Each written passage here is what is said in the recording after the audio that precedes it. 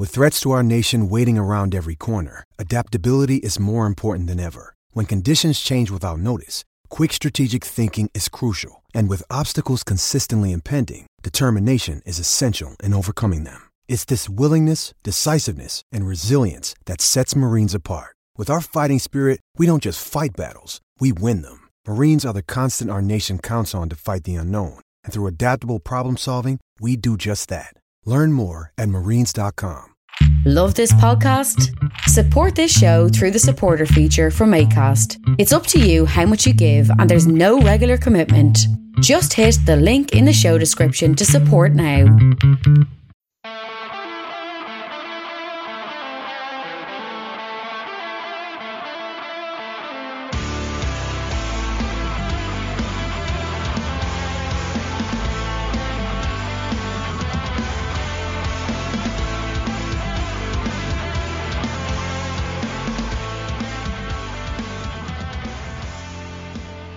What's good, boys and girls? Two-Footed Podcast on Tuesday, the 12th of July, brought to you by EPLindex.com and our presenting sponsor, Liberty Shield.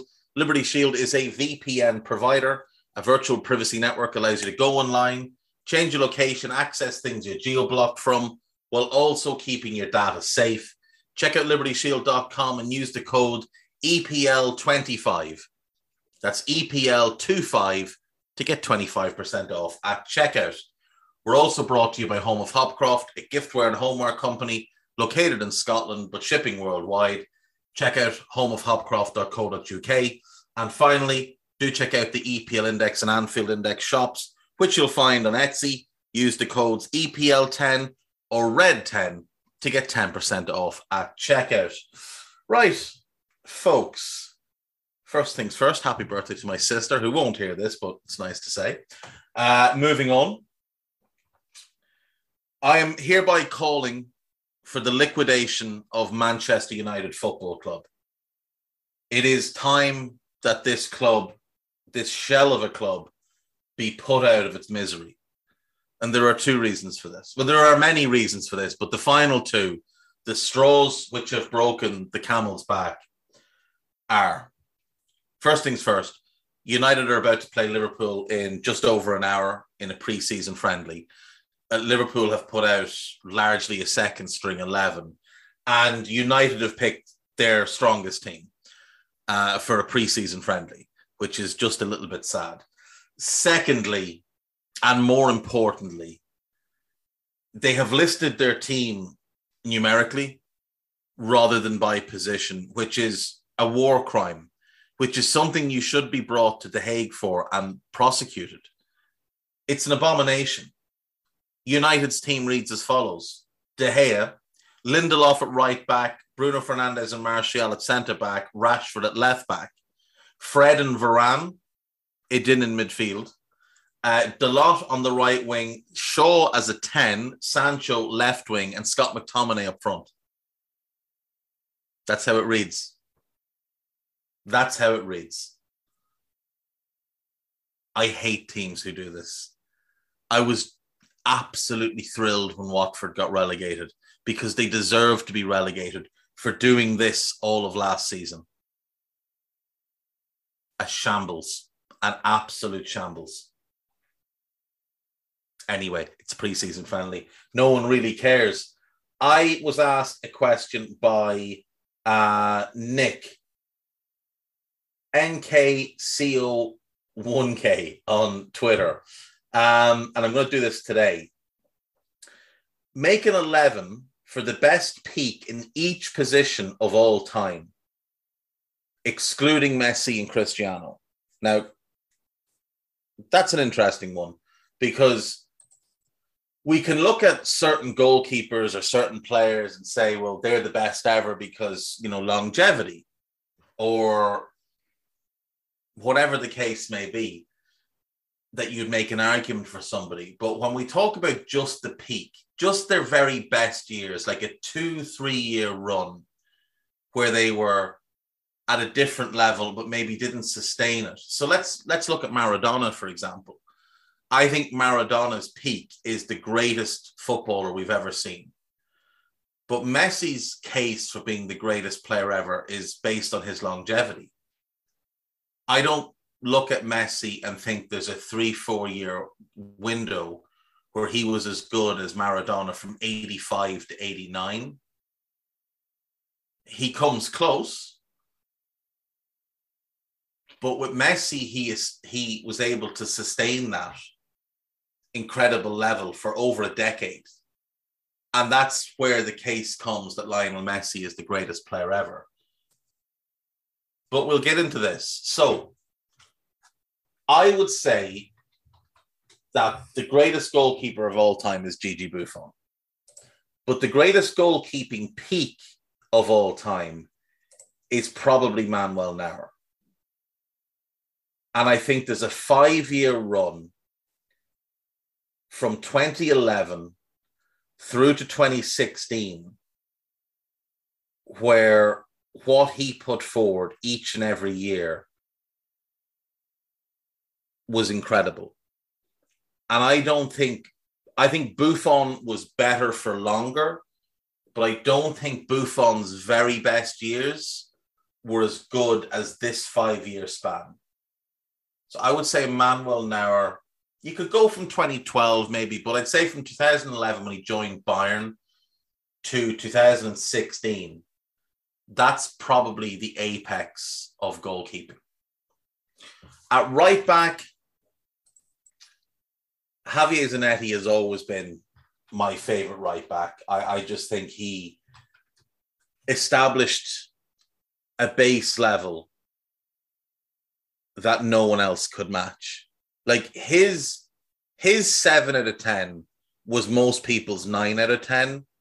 And he was rarely a 7. He was normally an 8 or a 9. And that's a level above anything I've ever seen. Now, I know people will put Cafu into this mix. Personally, I think Cafu's slightly overrated. A great player, no doubt, but not in this conversation for me. Dani Alves absolutely warrants discussion here. He was sensational in that Barcelona team. But the caveat is it was that Barcelona team. He's playing down that right flank. He's got Xavi in front of him and Messi in front of him. So despite the gaudy assist numbers, how many of those assists are simple 5-yard passes to Messi that Messi does the rest from?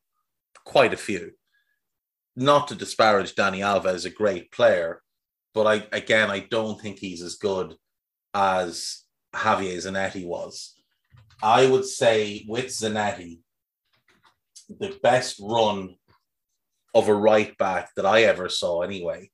And Lilian Thuram would be another one I put in this, but obviously at club level, he did largely play at centre-back. At Parma, he played in the back 3.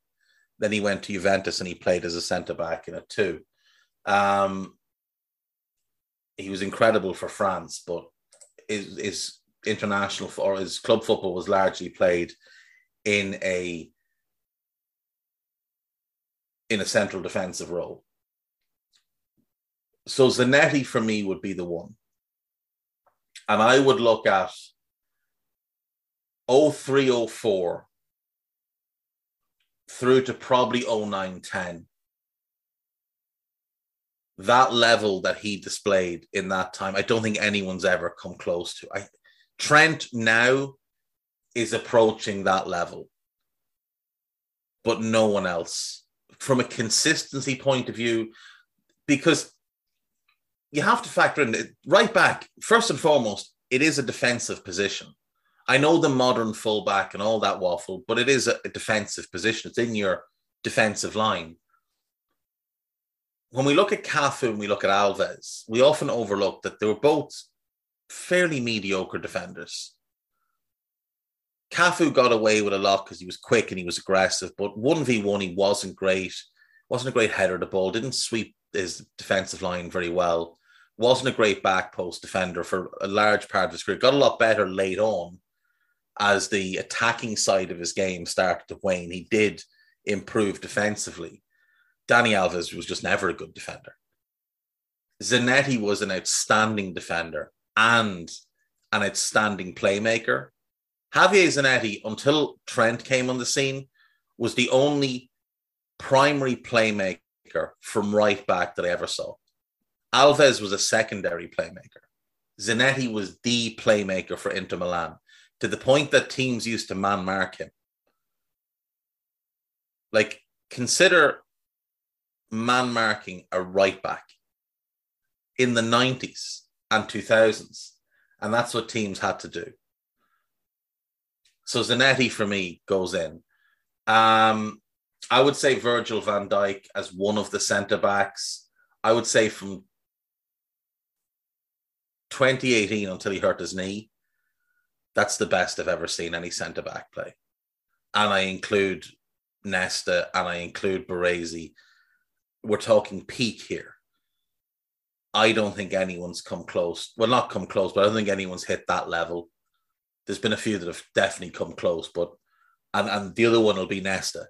But we'll just on Virgil, from the minute he arrived at Liverpool in January 2018, up until he hurt his knee, which was October 2020, so it's about 2.5 years of games, he was just imperious. No weakness in his game, none. A flawless defender, a genuinely flawless defender, and a great footballer on top of that. What he was capable of, not many others have ever sniffed. Like, we talk about great central defenders from days gone past, and there has been a lot of great central defenders, but in terms of being able to do the defensive side and on the ball, it's a very short list of those who were truly great at both. Like, you look at Ramos, great on the ball, never a great defender. Gerard Piqué, great on the ball, never a great defender. Good defender, but never a great defender. Hummels the same. Boateng the same. These guys who in recent years were hyped up as, you know, the best centre-backs in the world, and they just weren't. Vidic was a great defender, never great on the ball. Rio Ferdinand, for me, was very good on the ball, borderline great, but he was just a good defender. He wasn't a great defender. He had his hand held for years. Virgil was on a level completely separate to those guys. And I would put Nesta on that level as well. I think Nesta, the Nesta I saw break through at Lazio back in the days when Channel 4 were showing Serie A, and you'd have the Gazzetta on the Saturday morning, you'd have the Sunday match, and then on a Monday there was a highlight show here in Ireland. I think it was on TG Cahir, which is an Irish language channel. But Alessandro Nesta at that point is the best young defender I ever saw. He was just sensational. I would say his peak years is a 5-year run. No, sorry, a 6-year run of his last 3 years at Lazio and his first 3 years at Milan. I thought he was different class. He had a very good year in 05-06, but it wasn't quite the same level. But I'd say 99 to 05, he was just different. He was different class his whole career. He really was, and you could probably extend that peak out. But Nesta, for a peak, unbelievable. I would have him in my all-time 11, regardless. But I also think his peak is all-time 11. Left back, Maldini's the greatest defender ever. And he's certainly the greatest left back ever. But in terms of peak, I do think there's a real argument to be made for Roberto Carlos, whose peak was absolutely unbelievable. And it's hilarious to me that Inter Milan made such a mess of the Roberto Carlos thing. But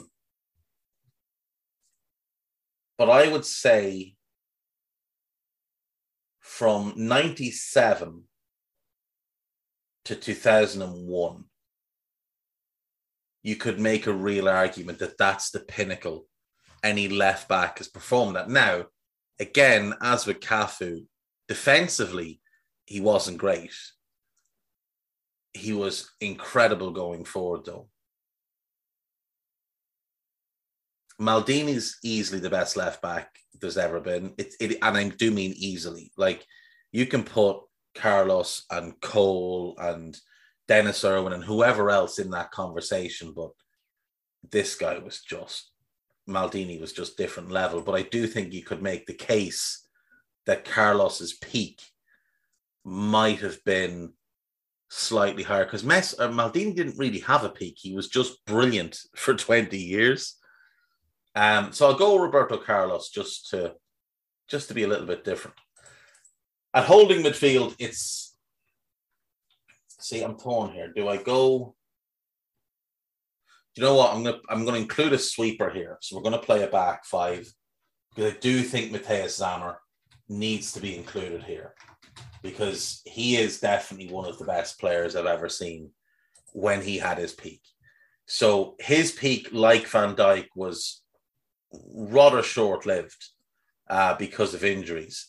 I would say with him, you go from 93 to 97. Now you could include the early 93 when he came back to the Bundesliga from Inter after a failed 6 months there. I would say from 93 until 97, he was one of the best players of all time. His career ended really early because of a knee injury, but I would say right up until he suffered that knee injury, he was maybe the best player in the world. He'd won the Ballon d'Or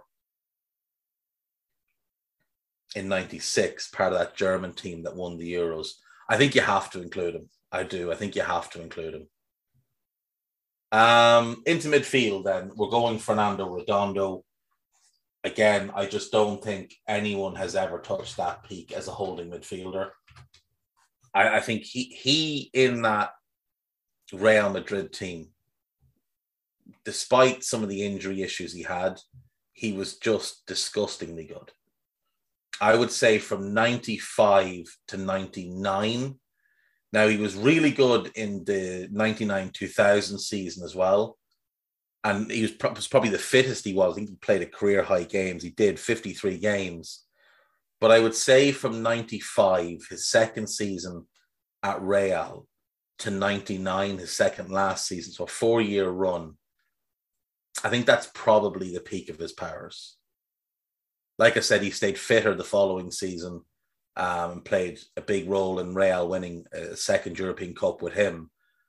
But he was just so good. His whole Real run, to be fair, was incredible. But that middle 4 years, really, really special. So I'm going to go him. Next to him,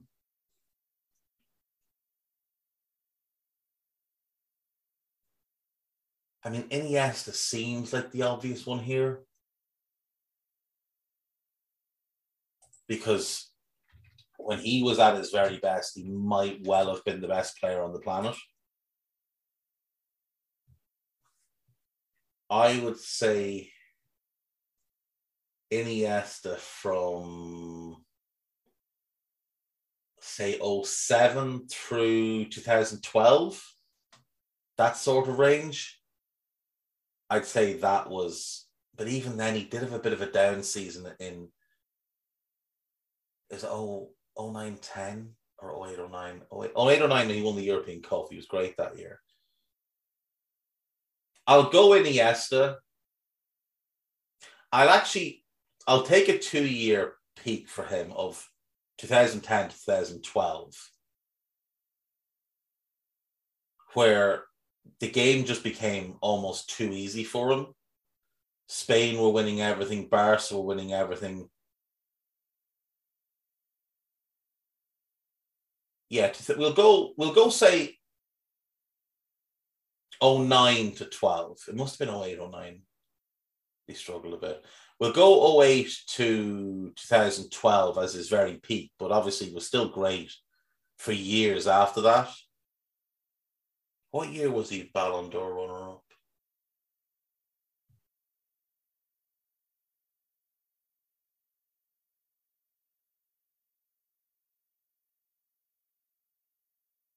2012, he's the best player at the Euros. No doubt about that. He's just different class. You can take any run of time for him, if we're being honest. He was just so good. Iniesta next to Redondo. As a 10, Ronaldinho. I mean, Zidane is the better footballer, but Ronaldinho's peak at Barcelona was just ludicrous. Absolutely ludicrous what he did from 03 to 07. What he did at Barcelona was just obscene. Absolutely obscene, especially the 05, 06, 06, 07 seasons. Like, that guy went to the Bernabeu and got a standing ovation coming off because he just annihilated Real Madrid. But I'll go from 03 when he arrived to 07, that 4-year run. So special. Again, Zidane was a better player, but I don't think he had a peak like that. Up front then, I mean, R9 is absolutely in. I don't know that a footballer has ever played better than he did prior to his knee exploding. If you go from 96, his first season at Barcelona, then his first season at Inter, and then the half of the next season, I genuinely don't know that a footballer has ever been better. He was just ludicrous. 128 games. And this is back when defenders were great and the rules weren't massively skewed. In that time, he scored 96 goals. That is ridiculous. 47-49 for Barcelona while getting kicked up and down pitches. 34-47 for Inter at a time where Serie A was levels above anywhere else defensively. And then he was 15-28 the following season. 14-19 in the league before he got hurt. He was still great at Real, but he basically lost 3.5 years of his career through injuries, right when he should have been establishing himself as the best player in the world, or arguably the best player of all time. He was the best player in the world. Yeah, I'll go with him as one of my front two. I'm tempted to go Marco van Basten as the other one because, again, I just don't know that we've seen anybody do what he was capable of doing.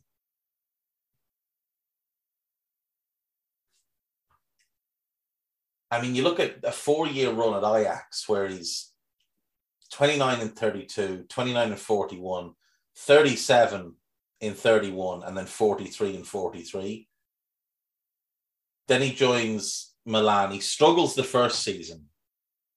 Then he's incredible for 2 straight years, 33-47, 25-42.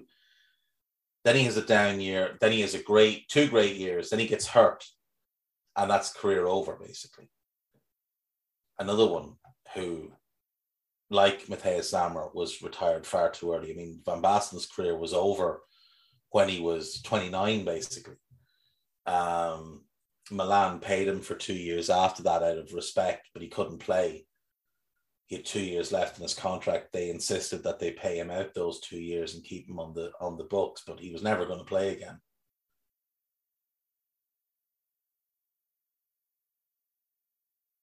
The other one is Luis Suarez. And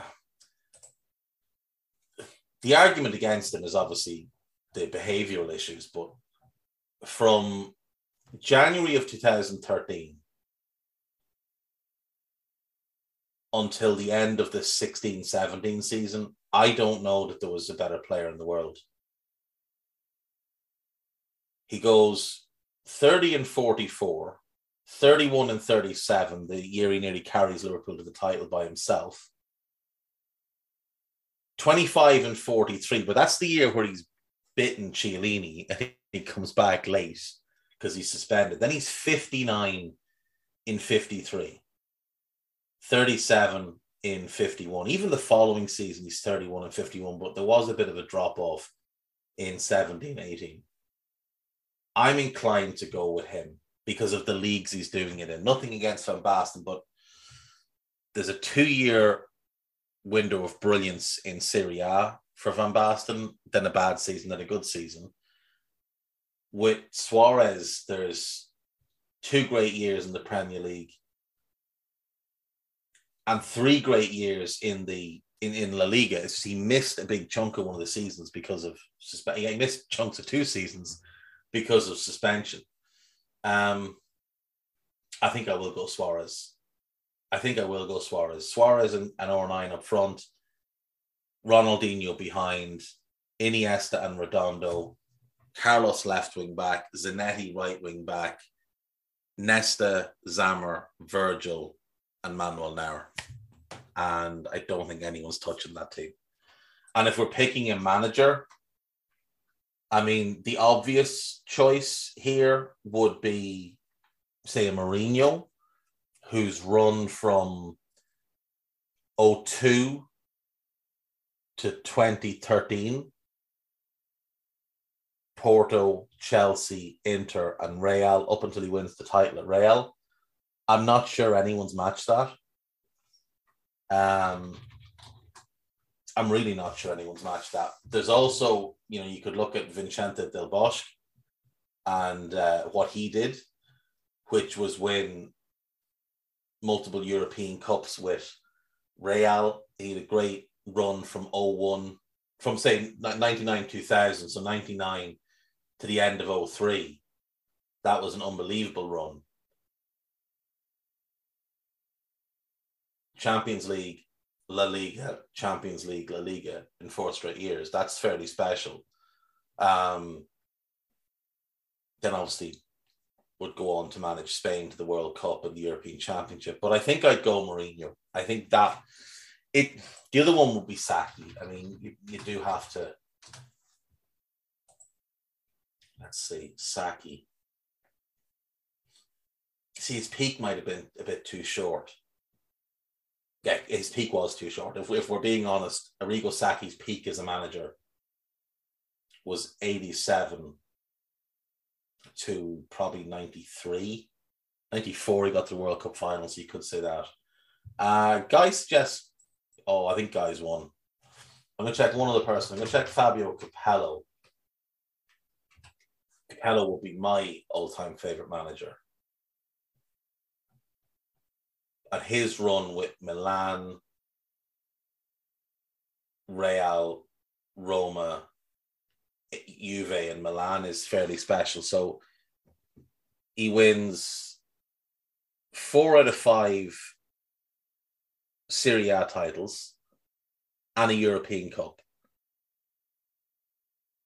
between 91 and 96. Then he goes to La Liga, wins the title in his first year.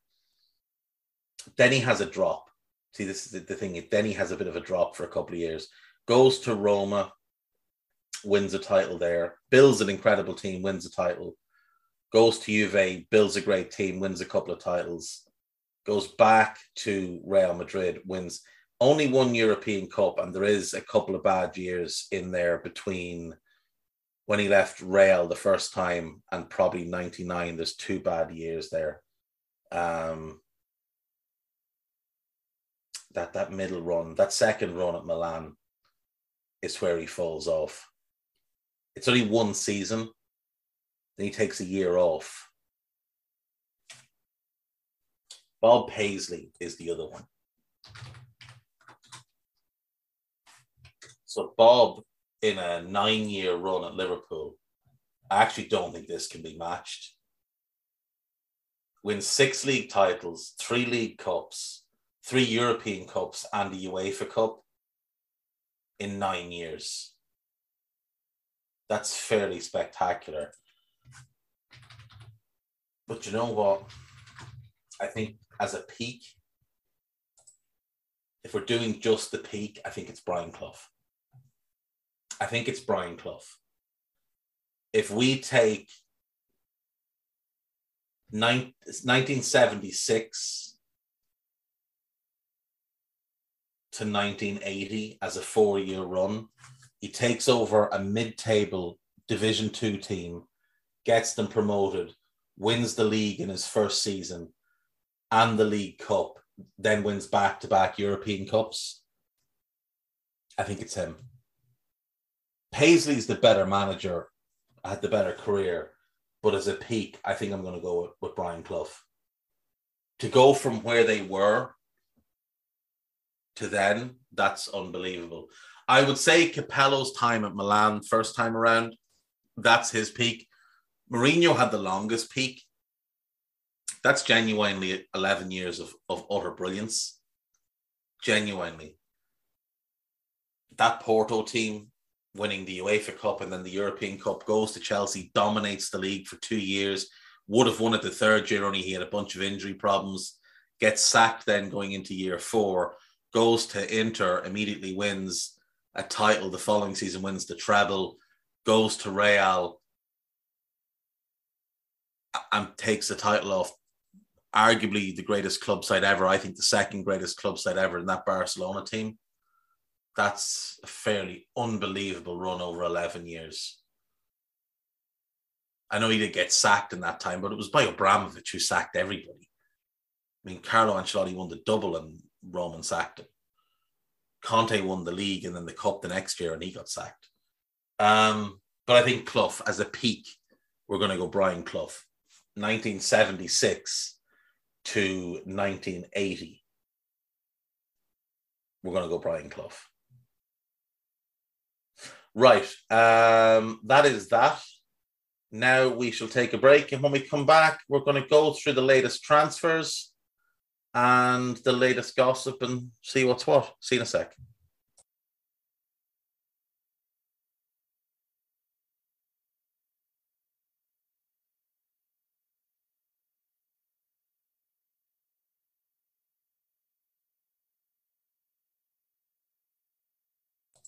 Right, welcome back. So let's get stuck into the latest transfers. Obviously, Flynn Downs got signed by West Ham last week, £12 million from Swansea. They needed depth in midfield. He's a talented player. I've liked him since he was at Ipswich. Ipswich will get a good chunk off that fee as well. So I do really like that move for West Ham. Snuck him in from under the noses of Crystal Palace, who thought they had a deal in place.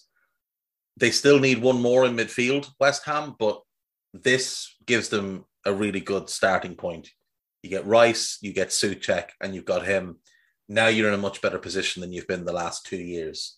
Luis Sinisterra, done deal to Leeds. Again, I really like that one. I think he's a very exciting winger, so should be a lot of fun. Steven Bergwijn gone to Ajax. Clement Lenglet to Tottenham. I don't like that deal. Don't like that deal for Tottenham at all. Joe Aribo to Southampton from Rangers for around 10 million, including add-ons. Really good signing. Really, really good signing. Multi-positional midfielder. Could play in a 2, could play in a 3, could play in one of the advanced roles. I'd like to see him play in a midfield 2 next to Romeo and have the freedom to go box to box and push Ward-Prowse a bit further forward, because I don't think James Ward-Prowse really influences games in midfield. But I think if he played in one of those advanced roles where he drops wide on the right, you could open up his crossing in general play. I think that would be hugely beneficial. Aaron Hickey, I really like the signing for Brentford, though I assume he's going to play right back for them. Omar Richards to Nottingham Forest is a done deal. Again, that's one I like. I didn't like him going to Bayern, but it's worked out well for everybody. And Forest get themselves a very, very capable left wing back. Czech Doucouré to Palace. I think that's one of the signings of the summer. I love that deal. Brings them tenacity, ball winning, good progressive passer. I think he can add many more strings to his bow. Learning under Vieira. I think it's a great signing for Crystal Palace. Andreas Pereira to Fulham from Manchester United for 10 million. I'll be really interested to see how he looks playing regularly in the Premier League. Because the one season he did get regular games for United, he did look pretty good. He's a very talented player. And I'll be really interested to see how that goes. Nico Williams from Liverpool to Nottingham Forest. 17 million is a lot of money for Nico Williams, who's a good player but has some flaws in his game, some quite big flaws. As a wing back, he's a much better fit than he would be as a full back.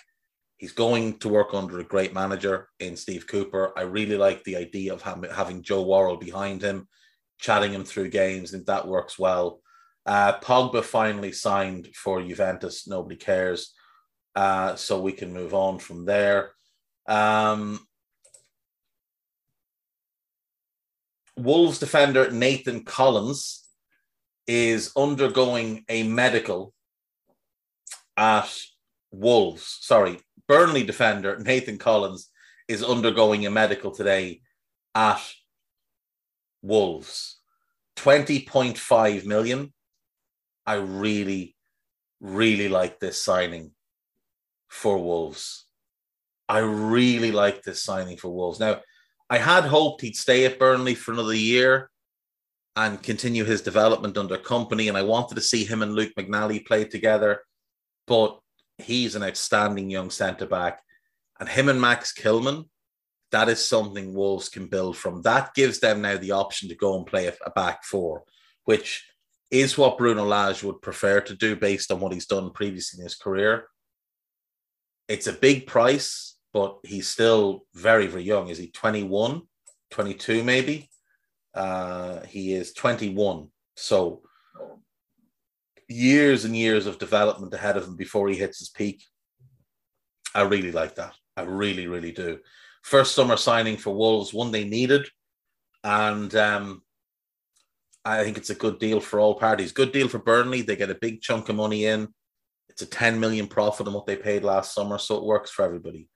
At the same time, Wolves have rejected a bid in excess of 20 million from Everton for Morgan Gibbs-White. Nottingham Forest and Crystal Palace also credited with interest in the player by John Percy. I really don't know why Wolves wouldn't just keep him. Maybe they will. I mean, maybe they will just keep him. He is a very, very talented player. Had a great year with Sheffield United last year. So if I was Wolves, I'd definitely be keeping him. Really, really like this signing for Wolves, though, of Nathan Collins. I think that's a great deal. Let's move on. Let's see what else is going on. Brentford are signing Thomas Strakosha, the Lazio goalkeeper. He was linked with Chelsea. He was linked with Fulham. He is going to Brentford. I think he'll replace David Raya. I think he's a better goalkeeper than David Raya. Now, Raya stylistically is a better fit for how Brentford want to play, but Strakosha is a better goalkeeper. So that should be really interesting. Keane Lewis-Potter, that one looks like it should get done to Brentford as well. Brighton have sold Leo Ostigard on a permanent deal to Napoli. I don't know why Brighton haven't just given him an opportunity. I really don't get that. Like, he's a very, very talented defender. He had some good loans. You could do with another good defender. I don't know why you wouldn't just keep him. But it's a good signing for Napoli. I wonder what that will mean for Koulibaly. It might mean nothing. He might just go there and be a backup for this coming year. But it could also mean that there's a possibility that Koulibaly is on the way out. He's been linked to a move to Juventus and to Chelsea. AC Milan are progressing in talks for Charles de Ketelaere. Leeds obviously strongly linked to him as well.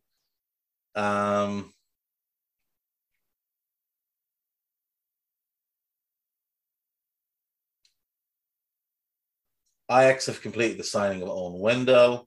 Manchester United are now feeling confident on the Lisandro Martinez deal, according to my pal and yours, Fabrizio Romano. Interestingly, when Ten Hag was asked about their approach in the transfer market, he said they were looking for players in midfield and attack. So maybe he is planning to play Lisandro Martinez as a holding midfielder, which I think makes more sense for United than him playing at centre-back. Bayern Munich are already preparing a new approach with Juventus for Matthias de Ligt. Full agreement on personal terms have been reached, but 60 million fee is not enough to convince Juventus. Chelsea are currently working. I don't understand Nathan Ake for them. I really don't. He's not well suited to playing centre-back in a back four. If he's coming in to be a backup left side centre-back, and left back, that's okay. But don't you already have Malang Sarr for that role? Or couldn't Levi Colwill just have that role? I don't know why you'd spend 40 plus million on Nathan Aki. I really don't. But again, Chelsea could sign Koulibaly, which would be an interesting one. I'd like to see him in the Premier League. Robert Lewandowski has reported for medical tests with Bayern. He obviously wants to go to Barca, but nothing progressing there. Frankie de Jong, people are still trying to keep this deal alive. It looks like he's staying put, but we'll wait and see. Rodri has signed a new deal with Manchester City until June of 2027. He said, Man City offers me the best chance of winning trophies. Fair play. He was outstanding last year. Absolutely phenomenal performances from him last season. Carried that midfield at times. You look at their season, Bernardo Silva was their best midfielder from August to December. Maybe the best midfielder in the league. De Bruyne was the best midfielder from January till the end of the year. But over the course of the season, from August to May, I think you can make a real case that Rodri was the best midfielder in the league over the whole season. Jorginho's future is up in the air at Chelsea. He has a contract till next summer. There doesn't seem to be any movement on a extension, so could well be that he is on the move this summer. He says he's happy, he doesn't want to move, but we'll wait and see what happens with him. I think Chelsea should move him on and look to upgrade. Chelsea have obviously been linked to Frankie in recent days, so could that be a path for them to sell Jorginho and bring in Frankie de Jong as a replacement? That might be what they'll look at.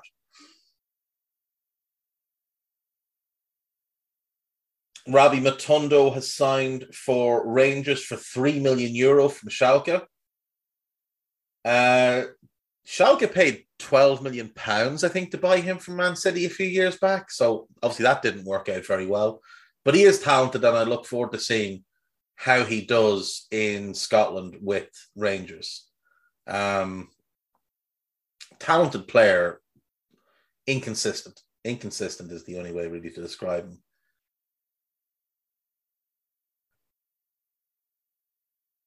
And according to Romano, Barcelona have finally submitted the official bid for Rafinha. Leeds are set to accept €58 million fixed fee, up to €68 million with add-ons, deal at final stages. All parties waiting on Barca to be able to register Rafinha. So we'll wait and see how long that takes. Worth pointing out, over the weekend, obviously, Raheem Sterling to Chelsea is now deal agreed, just waiting on the final steps for that. Fees agreed, personal terms agreed, so it's just about figuring out a medical, etc., etc.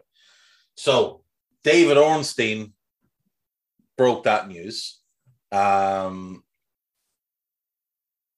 Chelsea reached total agreement with Man City to sign Raheem Sterling, a deal worth $50 million. 27-year-old winger to join on 5-year contract with an option year on top of that. Chelsea working through logistics of organising medical in London. If all goes to plan, he'll join the USA tour. Romano reports then that it's 45 million and 10 million in add-ons. Ornstein corrects himself and said it's not 50 million, it's 47.5 million fixed fee, no add-ons. Romano leaves his tweet up, pins it to his profile. It gets over 200,000 likes. 200,000 likes on a tweet that's inaccurate, with add-ons that he just made up out of fresh air, trying to pretend he knew what was going on. Absolutely laughable. Shameless. Like Ornstein's tweets, one gets 24,000, one gets 19,000. So 43,000 likes between the two of them for factually correct reporting breaking news. And Romano gets 200,000 likes on a tweet that's just made up. Amazing stuff. Twitter is such a strange place. What else have we got? Paul Pogba says he can't wait to win trophies. I'd suggest just playing well would be a bit of a help to everybody. Just play well for a while, and people might forget the fact that you were largely garbage at Manchester United for 6 years. Gareth Bale says he plans to stay with LAFC for multiple years because he wants to play at Euro 2024. Now, obviously, Welsh fans are delighted by this news. If I was an LAFC fan, you're going to be excited about this signing. I'd be a little bit put out, though, by him being so open of the fact that he's only really there to stay fit enough to play for Wales. That's the only thing he really cares about, is playing for his national team. He doesn't really care about what club he does that for. He just wants a nice lifestyle, plenty of money, and to be able to play for Wales, which it's no bad thing, but still. Wayne Rooney has agreed to become the new manager of DC United in MLS. Obviously, Rooney played for DC United for some time after leaving Everton before going to Derby. 18 months he was there. So we wait and we see how that goes. I'll be curious to see how he does at a club that's not backs to the wall, that he can't create a siege mentality too easily at. But it's going to be an interesting test for Rooney. And I like seeing him go abroad and take the gamble to do that. Aston Villa have reached agreement to sign Ludwig Augustinsson from Sevilla on loan with an option to buy. They needed a backup left back. This is a good left back. He was at Werder Bremen for some years, and he always was one of the better players in the Bremen team. I think he'll do well at Villa as a backup to Lucas Digne. And he's got a couple of people there he knows, He knows Diego Carlos. He knows Robin Olsen. Yeah, he is a good player. He's been around. I mean, he has literally been here, there, and everywhere over his career. So he's at Gothenburg, Copenhagen, Werder, and Sevilla. And he will do well. He will do well for Villa if given the opportunity. He's always one of the players that stands out to me when Sweden play and he's in the team. He's an aggressive left back who likes to get forward. He's a good crosser of the ball. He's quick. Yeah, I do like him. So looking forward to seeing how he does in the Premier League. We'll wrap up with the gossip. We've got 4 days worth to run through. So Manchester United have made an improved bid of £43 million for Lisandro Martinez. That's a lot of money. It's a lot of money for Lisandro Martinez. Amid intense speculation over Cristiano Ronaldo's future, Erik ten Hag has recognised the need to strengthen the club's attacking options. Well, everybody's aware of that.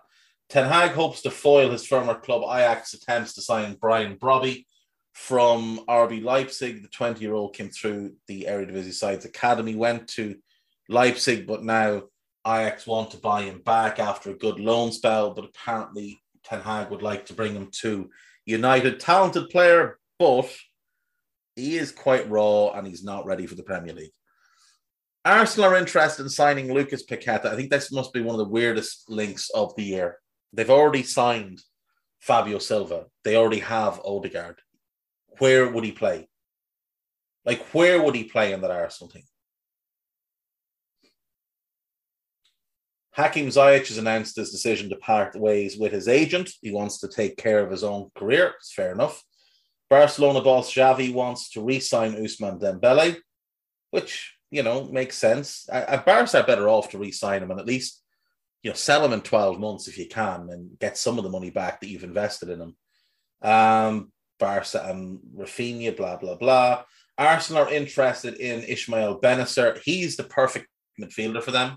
Absolutely perfect. West Ham are weighing up a move for Justin Kluivert.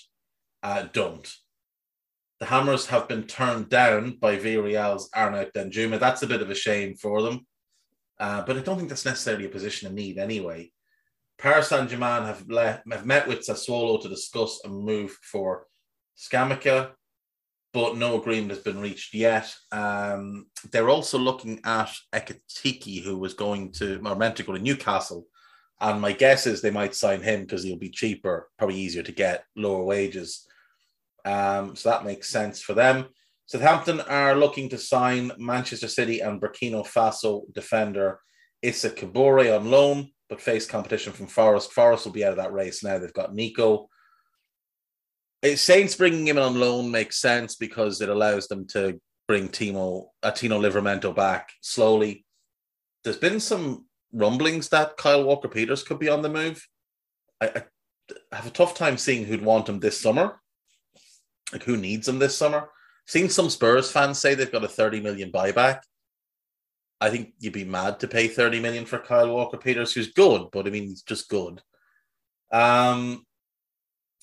Roma are considering making a bid for Wilf Zaha, who's got 1 year left in his deal. Bournemouth are in talks with Tottenham over Japhet Tanganga, who's also attracting interest from Napoli and AC Milan. Joe Aribo, Millwall have agreed to sign Jamie Shackleton on loan from Leeds. It's a good move for him. Gets him regular game time. Phil Foden is set to sign a new 6-year deal at United at Man City worth 200 grand a week. And people want to claim that City have some great wage structure. 200 grand a week to a 22-year-old. Really? Arsenal could make a surprise approach for N'Golo Kante. They could, but they won't. Manchester United remain convinced that Christian Eriksen will move to Old Trafford. That one seems to have gone really quiet. From him telling him he was going there, allegedly. Like, it's been really strange. First, he apparently turned them down. Then he told them he was going there, and now it's just all gone very quiet. Ajax have told Manchester United to improve their bid if they want to sign Lisandro Martinez. Erik ten Hag also wants to step up his interest in Anthony. Does he know he's allowed to sign players he hasn't managed before or that don't have Ajax connections? United have been approached to sign Paulo Dybala as a potential replacement for Cristiano. As long as he's a replacement for Cristiano, that's not too bad. You don't want them playing together. But if I was Dybala, I don't think I'd consider that move. I don't know that I'd sign him to play in the Premier League at this point. He's a great, great talent, but I don't think you'd sign him at this point if you're looking to win the Premier League. The Red Devils have been put under pressure by their sponsors to hold on to Ronaldo. That's always a good reason to do things, is because the money men say so. Barcelona have matched the 60 million offer, including add-ons for Rafinha that Chelsea had put forward. Frankie de Jong has his heart set on remaining at Barca and will reject United. It seems like he's already done that a few times.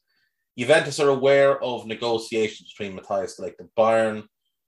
Chelsea have been informed that Bayern could make Upamecano available if de Ligt joins.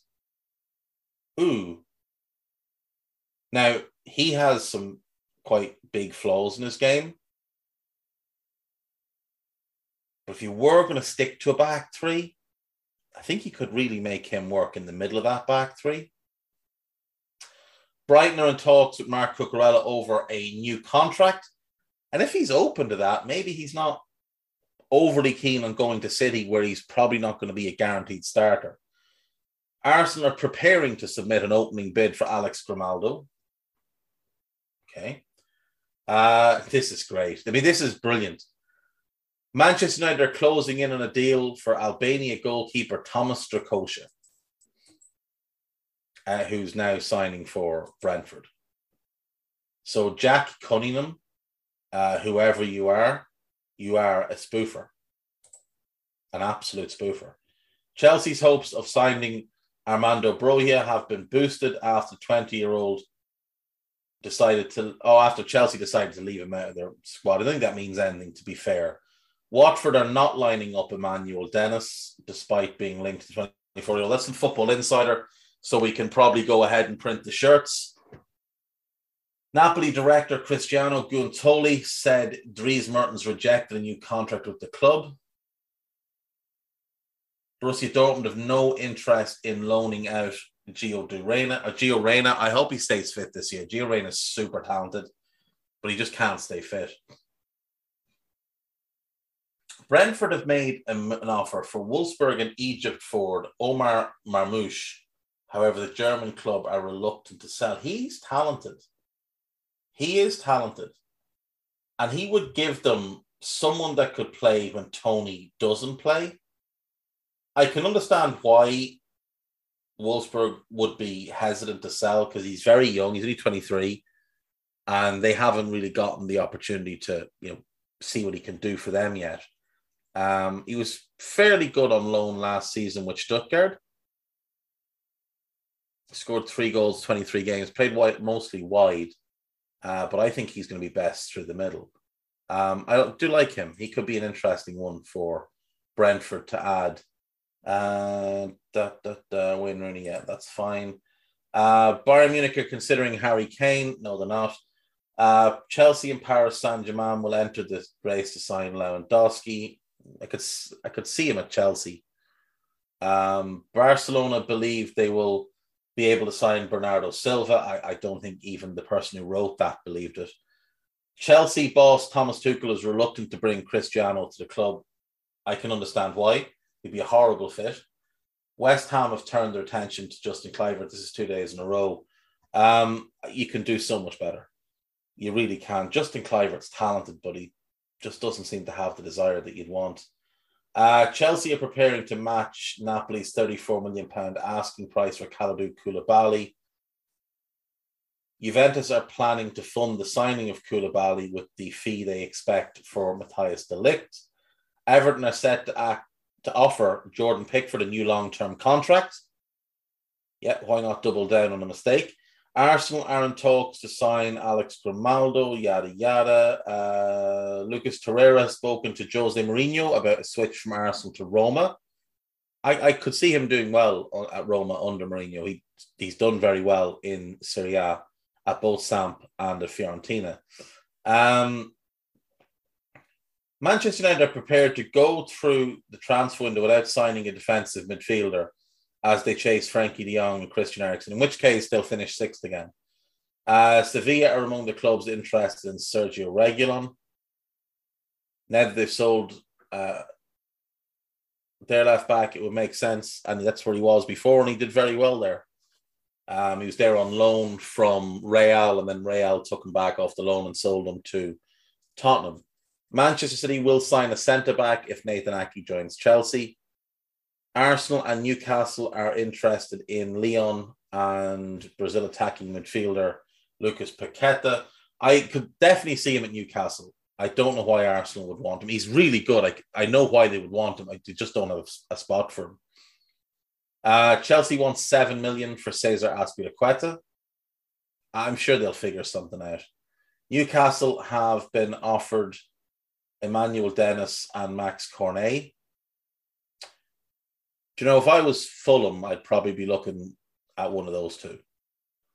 Arsenal face competition from Manchester United to sign N'Golo Kante, who's not going to join either of those clubs.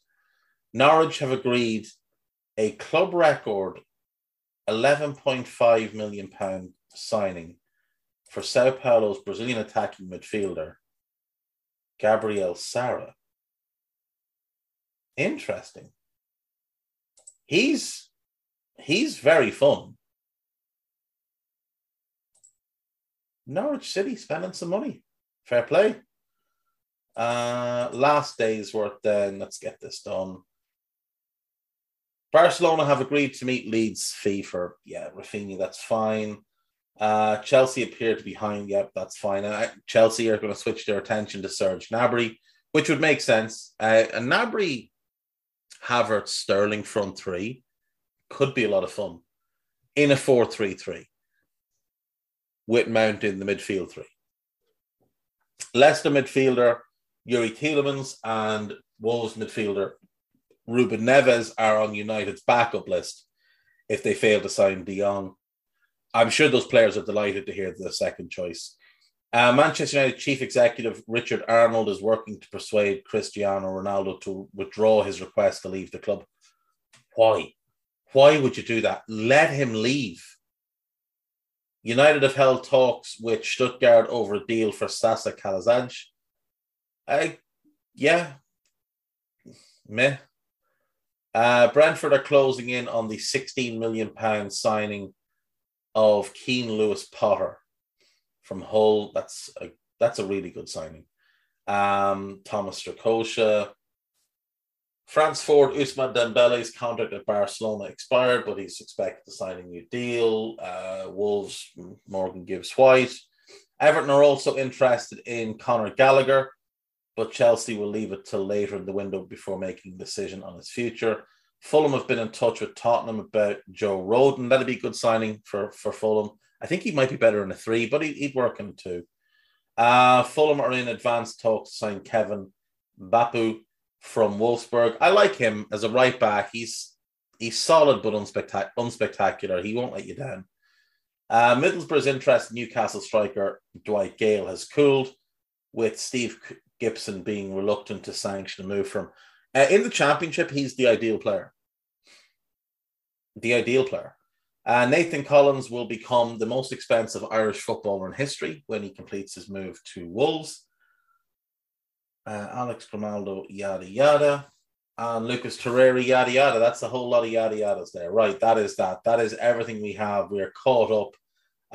Salah and Mane have made the shortlist for the African Player of the Year. What else is there? Is that everything? Manchester United's negotiators try to break the Young impasse. United's negotiators are as bad as they come. Absolutely shambolic group of individuals. So that is that. We will leave it there, folks. I will see you all tomorrow. Take care of yourselves and bye-bye.